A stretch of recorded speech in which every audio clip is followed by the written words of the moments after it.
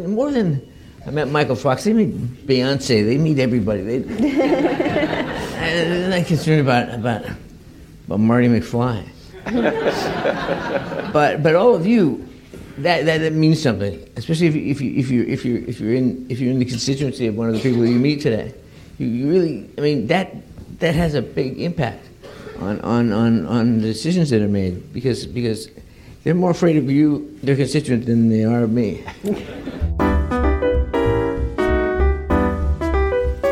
This is Michael J. Fox. Thanks for listening to this podcast. Learn more about the Michael J. Fox Foundation's work and how you can help speed a cure at michaeljfox.org. Navigating Parkinson's disease can be challenging, but we're here to help. Welcome to the Michael J. Fox Foundation podcast. Tune in as we discuss what you should know today about Parkinson's research, living well with the disease, and the Foundation's mission to speed a cure. Free resources like this podcast are always available at michaeljfox.org.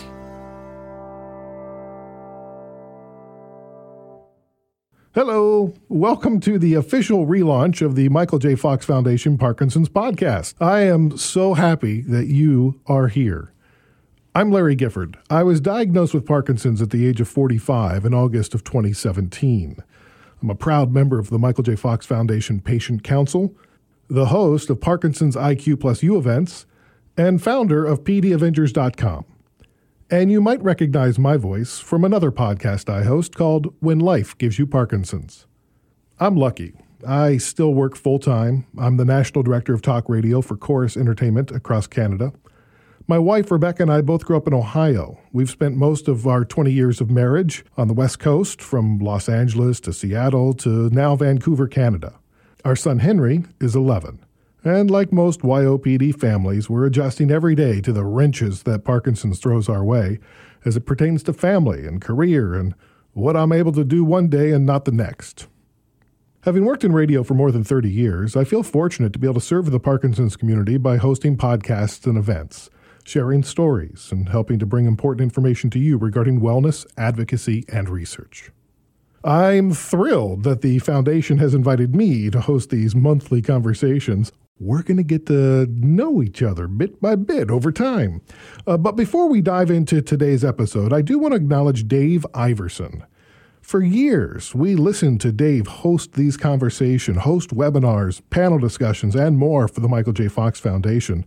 And while Dave's still around, hi Dave, he's irreplaceable. He set a standard that I'm going to strive to meet.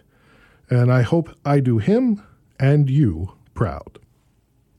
As we are all learning through the COVID-19 pandemic, healthcare, immunizations, health guidelines, mandates, and laws can get very political and dicey and red tapey and a bit prickly. Passions run high. The same is also true in advocating for Parkinson's treatments, research dollars, and policy. We should be able to give them a shopping list of areas that they could help and show how we've paved the way and reached the skids. And they can, I would say, like, from one of my favorite movies, Full Metal Jacket, come in for the big win. Mm-hmm. You know, to come on in for the big win. It's we're setting it up to make breakthroughs in areas and with we need FDA, we need NIH, we need everybody to come in and help us carry the ball across the finish line. You know that voice. That's Michael J. Fox in 2017 at a lobbying event in Washington, D.C. He's right. We need everybody, including you. In March 2020, the federal government passed the CARES Act, providing fast and direct economic assistance for American workers and families, small businesses, and preserves jobs for American industries during COVID-19. That means our advocacy from you and me is even more important now to make sure policy and decisions address urgent needs of the people with Parkinson's. Our stories, our experiences, our passions need to be heard and shown to our lawmakers if we've any hope of bringing about change. Your journey, whether a person with Parkinson's or a partner in Parkinson's, is extremely important and valuable in lobbying lawmakers. Here's how Michael J. Fox puts it. You're not out there to batter doors down or to scream at people. It's just here we are. We're constituents. We're Americans. We're Parkinson's patients. We've done our work. We've showed up. We've We've represented our feelings in our case. We've raised money. We've raised money almost equivalent to what the government. I mean, we're the second largest funders of Parkinson's research after the federal government, and it's getting closer. The gap is getting narrower.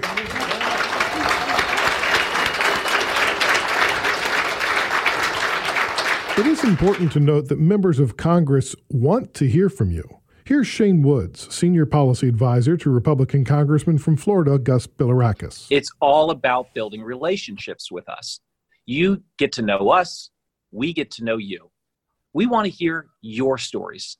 In this town of how things get done, you're the reason why they do.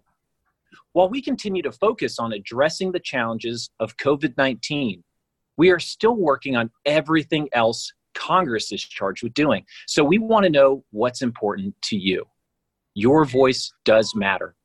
Most people have heard of Parkinson's, but most people don't understand what we endure. Each of us are on our own paths, and some of us need more access to movement disorder specialists. And there are communities in every country, including the United States, that need better trained doctors for early diagnosis. Everyone needs equitable access to old and new medications, treatments, therapies, and counseling. And most of all, we need a cure.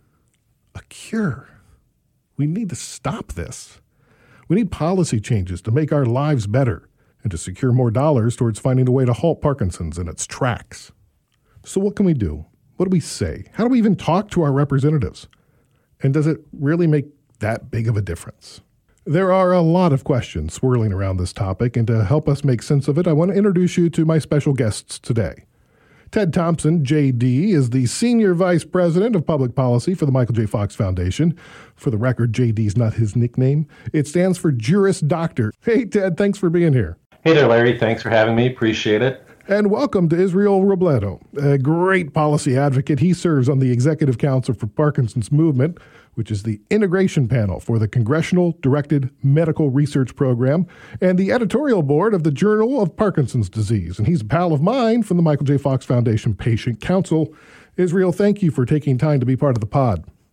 Thank you for inviting me. It's great to be here. Well, there are different types of advocacy, and what we're talking about today revolves around lobbying, which at its essence is trying to influence lawmakers to care more about Parkinson's disease. Ted, in this area of advocacy, how do you measure success? Well, it's sometimes difficult to measure success because, especially at the federal level, you can, work your heart out and do everything right and engage dozens or hundreds or thousands of advocates on an issue and still come up empty just because of the somewhat dysfunctional nature of how the federal government works. So, metrics for success can range from things like how many meetings advocates had with their elected officials, how many action alerts were sent to their offices, how many social media posts and retweets and things like that have occurred. All of it, aimed toward affecting public policy, in this case, namely the votes of members of the House and Senate. And so the collective weight of all that is really what will help tell us whether we're being successful in our efforts. All right, so I want you to get out your scoring pencil, Ted.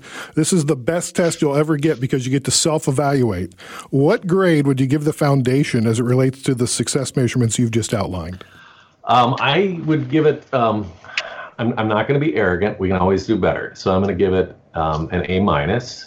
And I'm doing that because since the policy department was formed at the Michael J. Fox Foundation, it's an organization-wide effort. We have Our policy team is only what people see because we've got tremendous backup support from marketing, communications, digital strategies, pretty much every department. And so we have a really broad-based effort within the foundation to assure that we're making as many touch points as possible. So it's really not just that single action alert that gets emailed out and somebody takes action on. We've got a much more holistic approach here at the foundation. So that's why I'm willing to score it so high, because we have had much more direct impact since the policy department was formed at the Michael J. Fox Foundation than we had been able to have previously. And when did that happen? That was a little over 4 years ago, 2016. Wow. Can't believe it's been that long. Yeah. Yeah. Well, I mean, and think about how much you've done. I mean, it's amazing. I wanted to touch a little bit on what Ted was talking about as far as the measurement of success.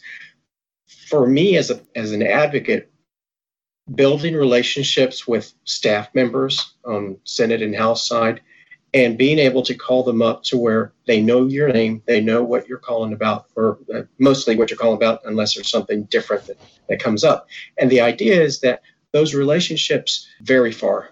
I have an example where one of my congressman's chief of staff went to work for a committee, and when I went back the next time, the gentleman that replaced him, he says, "Paul told me you were going to be coming, and he told me that this is what you work on." And he says, "Thanks for letting us know, and thanks for that. Thanks to you, we're still continuing the process of helping with Parkinson's." So that was a neat experience for me. Israel, Ted went to law school. What drew you into public policy? Being diagnosed with Parkinson's, and knowing that my voice could be used to help improve the quality of life of people with Parkinson's, and a big part of that has been through public policy at work. What is it like to sit down with a congressman or a senator and really you tell your story and advocate? For me, it's a very natural process because I don't mince words when it comes to taking their time, because I've been known to have been told, you don't waste time, do you? And I said, no, because we only have a certain amount of time.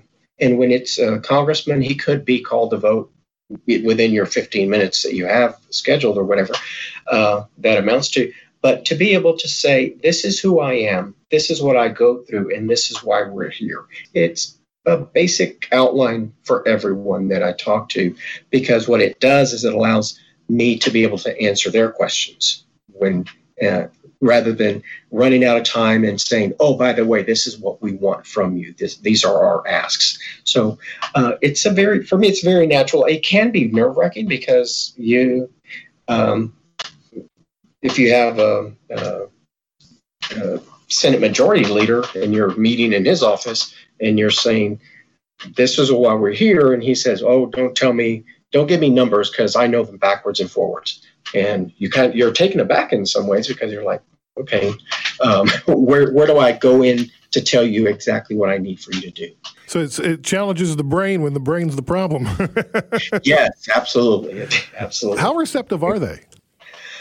Very receptive. I often share that my congressman said to me, he says, when things come up that have to do with Parkinson's, you're the person I think of in the back of my mind who has come to me and said, this is what we need. And it's impressive when they do that, because just another example is I've gotten a call from a senator's office who says, and the young lady says, I don't know if you remember me, but I'm with Senator so-and-so's office, and you came and you talked to us about this, and the senator wanted me to call you and ask you if you could give us some more information. So very receptive. Oh, that's great. COVID-19 has caused a lot of death and fear, but at the same time, coronavirus seems to have been a catalyst for more discussion around telemedicine and mental health, both really big topics for the Parkinson's community. Fox Insight survey on COVID-19 has come back. From April 23rd to May 23rd, the COVID-19 survey obtained 7,209 responses from people with or without PD. And of the respondents, 62% reported canceled healthcare appointments, involuntary reductions in needed in-home care or difficulty obtaining medication. Non-white race and lower income were independently associated with difficulty obtaining PD medications.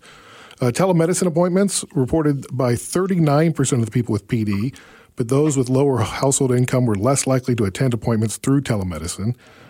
We've been advocating for more access to telemedicine and access to mental health treatment for years. Ted, how can we leverage this for the PD community while still respecting the ongoing spread of COVID-19? Well, this is actually one way to really help stem COVID-19 infections is through telemedicine. We've been pushing for it for years for a variety of reasons unrelated to a pandemic, but given the pandemic, it's absolutely for the health and safety of the patient that we need telemedicine now more than ever. And the usage of telemedicine has skyrocketed beyond anything that had ever existed before, which shows that the patients and the providers want this. So there have been surveys done too talking about what patients prefer. And a lot of patients prefer the doctor appointment from home because they don't have the stress of driving, of parking. Oftentimes with diseases like Parkinson's, your movement disorder specialist is not just 5 minutes away. Sometimes they're 5 hours away, and you have to plan it, overnight. And so telemedicine not only makes it more convenient, that we've heard from some folks who prior to the pandemic had never been able to actually see a movement disorder specialist. But because of the pandemic and the availability of telemedicine, they have now been able to see a specialist via telemedicine, and they've gotten a better care plan. They're on the right medications. So for them, their lives have actually gotten better. And so given that we do know that there is a neurologist shortage in this country and a movement disorder specialist shortage even greater than that, this is like the only tool available to expand access to the specialty care that Parkinson's patients need. So we are continuing to push hard to make this permanent. Yeah, it's pretty amazing. Israel, what is the biggest argument against telemedicine? The biggest one that I've heard was that it's not secure. The other one was if I've never seen a patient and so I don't know their background. And our argument has always been like that I mentioned. It lends to non-contact. It's for us in the Parkinson's community, and also it moves on to the mental health side as well, because to have a telehealth by video, again for mental health issues, lends itself quite nicely to what we're doing with the Fox Foundation. Well, and what's interesting is, you think about like just having it available doesn't mean you have to use it. I mean, it probably is if the doctor wants to do it and thinks they can be successful at it, why not let them? One of the other issues that has come up through the years is the licensure issue, because one of the greatest impediments to telemedicine is, for example, if you know of a movement disorder specialist in New York and you live in Delaware where there aren't any, you cannot do a telemedicine visit with that New York doctor unless he or she is licensed in Delaware as well. And so that has become a big impediment. Those issues have been waived during this period. Part of what, our view is that, it maybe back in the 1940s or 50s, there would have been, significant differences in the practice of medicine in different parts of the country. But, we're in 2020. I don't think you're going to see dramatically different care. And if you do, it could be that telemedicine will give you access to the better care because you are able to see the doctors that really specialize in this. One side note on this whole conversation, I've read that, telemedicine visits skyrocketed. We mentioned that earlier, but I've been reading that medical practices are not embracing it fully. And the reason they're not is because given that the rules are not permanent, allowing access to telemedicine, it's sending a mixed signal to the providers, because they actually have to invest some serious cash into building out a secure telemedicine practice. And if they don't believe or don't know that this is going to be a permanent way of life in the practice of medicine, they're hesitant to make that investment. So that's one point. And then, of course, if you've got smaller providers, a 1 or 2 person shop, they just can't afford to do it necessarily. So those are a couple of other interesting factors. And then finally, the United States, unfortunately, does not have countrywide access to the internet because we don't have enough broadband throughout the country. So there are pockets, even in states like New York and California, that everybody thinks are so modern. There are pockets where they don't actually have access to the internet, and those pockets are typically where the patients that need telemedicine the most happen to live. So hopefully, as part of the COVID response, part of the infrastructure bill that has been talked about now for several years, hopefully will include a real investment to get broadband throughout the United States so that all patients and providers can participate in telemedicine. Oh, that'd be tremendous. That's amazing. Israel, you mentioned that you live in Texas. It's quite a hot spot right now for COVID, and thankfully you have not had COVID. But April 7th was the first day that there were more than 1,000 cases reported in a single day in that state. Fast forward 3 months, and for the past few weeks, most days it's greater than 10,000. How has the rising numbers in Texas affected the precautions that you're taking? I'm in Midland, which is about a population of 180,000. My movement to storage specialist is 500 miles away in Houston. That's the hot spot. As far as our community, it's basically stay in, keep your hands washed, to stay away from each other, basically. And going out, we've noticed that the local stores are doing more of the preventative measures, requesting people to wear masks. Odessa, which is about 15 miles away, has twice the number of people diagnosed with COVID. We can't figure it out. We don't know what's going on, but it's popping up everywhere. And sadly, we often said it was hard enough to shut everything down when this started. It's going to be much harder exponentially to get back to reality and normalcy because we don't know this virus well enough. So, as a person with Parkinson's, and honestly, I asked my wife one day. I said, "Do you want me to go to the store and get these items?" And she says, "No." I said, "Well, I can do that." She says, "Do you realize that your Parkinson's could put you in danger?" And I was like, "Oh, but I feel well." But it's interesting that others watch out for us sometimes, where we think, "Oh, I'm invincible. I'm good. I'll go." Well, going to the grocery store is a pleasure when you're socially isolated and socially distanced. Right. How has that impacted your Parkinson's? It's really interesting because I noticed the symptoms much closer than I would if I was out on campuses as a school teacher, and I cover several campuses. But I noticed a lot more of what I deal with, and waiting for the medications to kick in, and when I can't move at all. So it's fascinating. It's like, wait a minute. I'm okay. I'm feeling okay, but then the meds don't work or they take longer to work. So as far as impacting me, I just notice it a lot more, and it may be that I ignore it most of the time as I'm busy. Yeah. That's a good question. It's interesting. You can feel the waves of the levodopa kicking in and wearing off for sure. Mm-hmm. Absolutely. Ted, the congressional August recess is quickly upon us, and members of Congress are going home. What is the opportunity for regular folks living with PD? Well, Israel described perfectly what we are attempting to grow in terms of an army of Parkinson's advocates, where they know your face, they know your story, you are who they think of when they have issues come up. But unfortunately, because of the coronavirus, COVID-19, that is not possible in the same way. As we've been building out our grassroots program, I've been saying, I'm trying to turn the clock back 30 years, before email, before social media, because what worked best then works best now, and that is the individual relationships that you develop with the member of Congress and or their staff. Oh, I thought you were going to talk about smoky back rooms and deal making. Well, one could have a whole podcast on whether that was a better arm twisting. Yeah.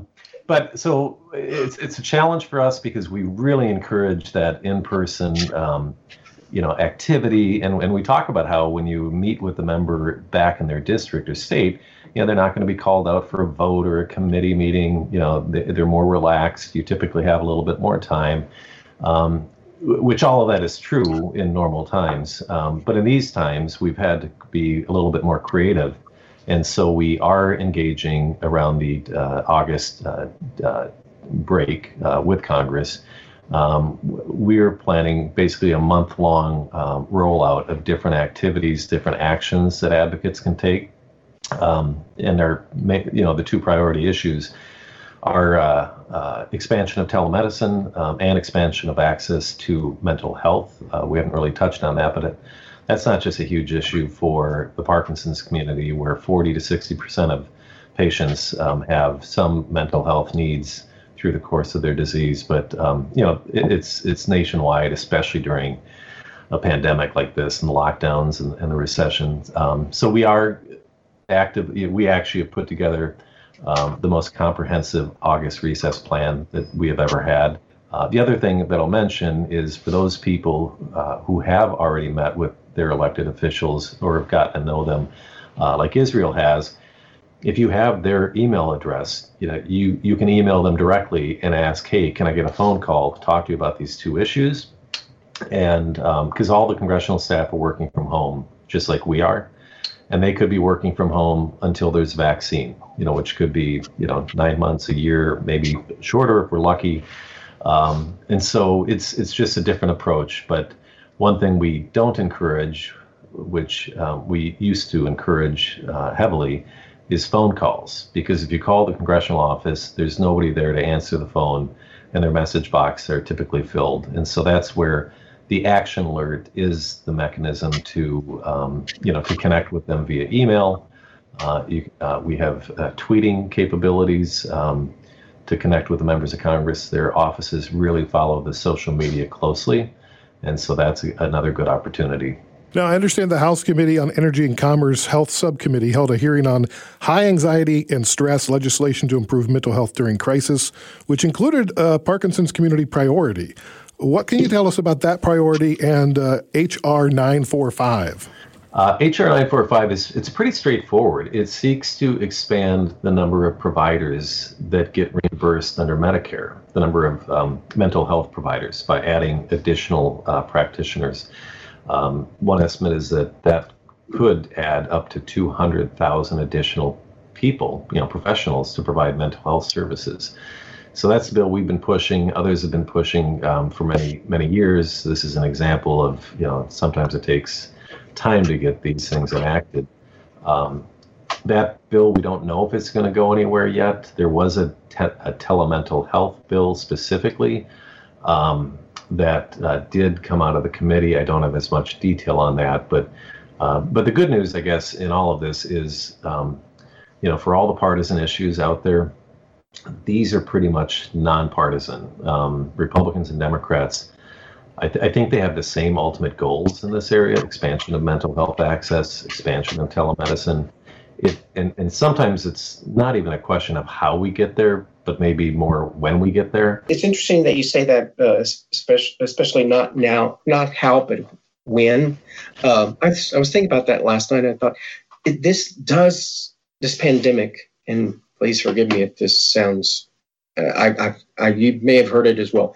You can't waste a perfectly good pandemic before you can get things done. And it seems like this, and I'll call it a public health emergency rather than a pandemic, because this is allowing us to see things that more clearly, the things that need to be done and how they need to be done and how quickly they can be enacted. It's a fascinating process that we're in politically, public policy. Israel, we know the most effective approach to any advocacy effort is an alignment of messaging as it relates to what you're talking about right now. What's the message that we want to send to our lawmakers? Focus on telemedicine, the mental health issue, which goes hand in hand with Parkinson's. About half of us deal with mental health issues with Parkinson's. And again, changing the laws that are so antiquated. I have a prime example. Go ahead. When we were pushing for years for the creation of a national neurological conditions surveillance system, part of the messaging was, we know how many dogs exist in the country. We know how many people drive Subarus versus Fords. We know all this data, but we have no idea how many people actually live with Parkinson's, Alzheimer's, MS. And oftentimes, or almost always, members of Congress were shocked. They're like, "What? We don't count that information?" So they assume that through our public health agencies and HHS that we had all this information, and we didn't. As we go into the August recess, one thing to remember as advocates is that our Congress persons and their staff don't know everything about Parkinson's, don't know everything about mental health. So the ability for us to actually educate them on some of these things is so important. Oftentimes you see them just taking note after note after note because they're going back to their congressman to share what we've talked to them about. So don't ever assume that they know everything that we're sharing with them. Make sure. Yeah, that's a really good point. We do advise our advocates to start out with a simple question. Do you know anybody with Parkinson's? Because if they don't, then you have a great opportunity for the 25-second description of the disease. But if they do, you found a natural ally. And then passing that information on to my team so that we know those connections, is critically helpful. What else can people do to help right now? They're sitting on the edge of their seat, listening to you talk. They're fired up. They're ready to go. What next? How can they act? Well, really, and I'll have Israel jump in too. But really, I think people are paying attention more than ever, taking every opportunity that they can to lend their voice to advocacy efforts. That's, whether it's sending an email, doing an action alert, tweeting or sending a Facebook message. All of those things, as I mentioned earlier, collectively bear weight. If people are irked that Parkinson's doesn't get enough attention at the federal level, the only way that it's going to get more attention is for those people to raise their voice, to engage more friends and family, to reach out to lawmakers. Don't be silent. Silence is what is holding us back. We need everybody who is touched by Parkinson's. Could be the nurses, doctors, caregivers, and we do have a ton of engagements, so don't get me wrong. It's just to really seriously move the needle, we need everybody engaged in this. It's more than a one step, one action. It's the follow-up and the consistent engagement. I used to be chief of staff to a member of Congress, and he got elected by around a 500 vote margin. So when you're elected with that slim of a margin out of several 100,000 votes cast, you become extraordinarily attentive to what your constituents are saying. And, the whole point in running for office, and again, whatever your political stripe, I think people run for office primarily because they actually have a belief that they can make change, positive change, in their vision, maybe not your vision, but educating members of Congress, you can oftentimes change their position because they didn't know all the facts. They had certain assumptions. And so, don't underestimate the power you have as a voter and a constituent. But another thing I just want to mention is that it's critically important to be respectful. Even if they are diametrically opposed to you on their politics, you got to be respectful, or it's, you're not going to help the cause. It'll hurt the cause.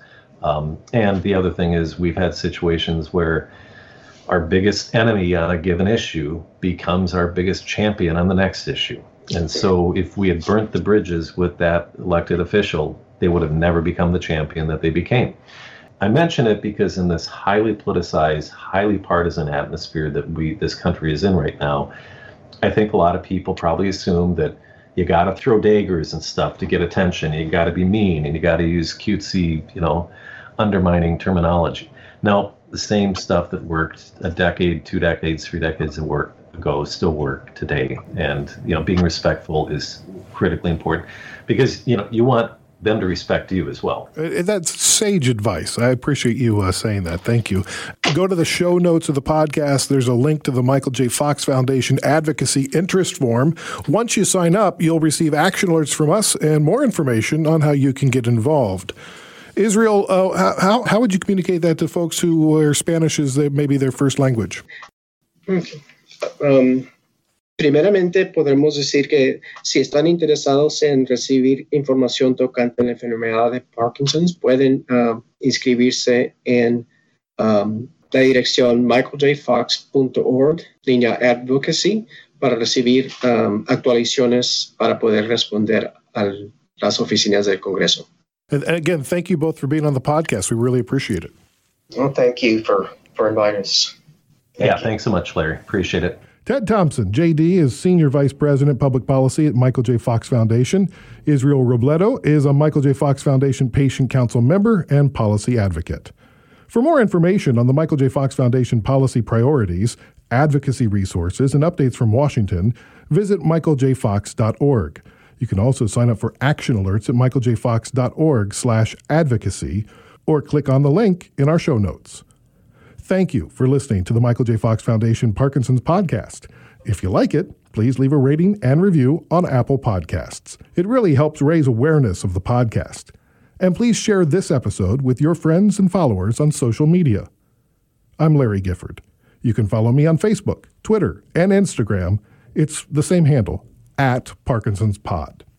For everyone at the Michael J. Fox Foundation who is here until Parkinson's isn't, thank you for listening. Now Congress is listening. It's time for you to be far more vocal. Your voice matters. Be well. We'll talk to you next time. Did you enjoy this podcast? Share it with a friend or leave a review on iTunes. It helps listeners like you find and support our mission. Learn more about the Michael J. Fox Foundation at michaeljfox.org. Thanks for listening. This is Michael J. Fox. Thanks for listening to this podcast. Learn more about the Michael J. Fox Foundation's work and how you can help speed a cure at michaeljfox.org.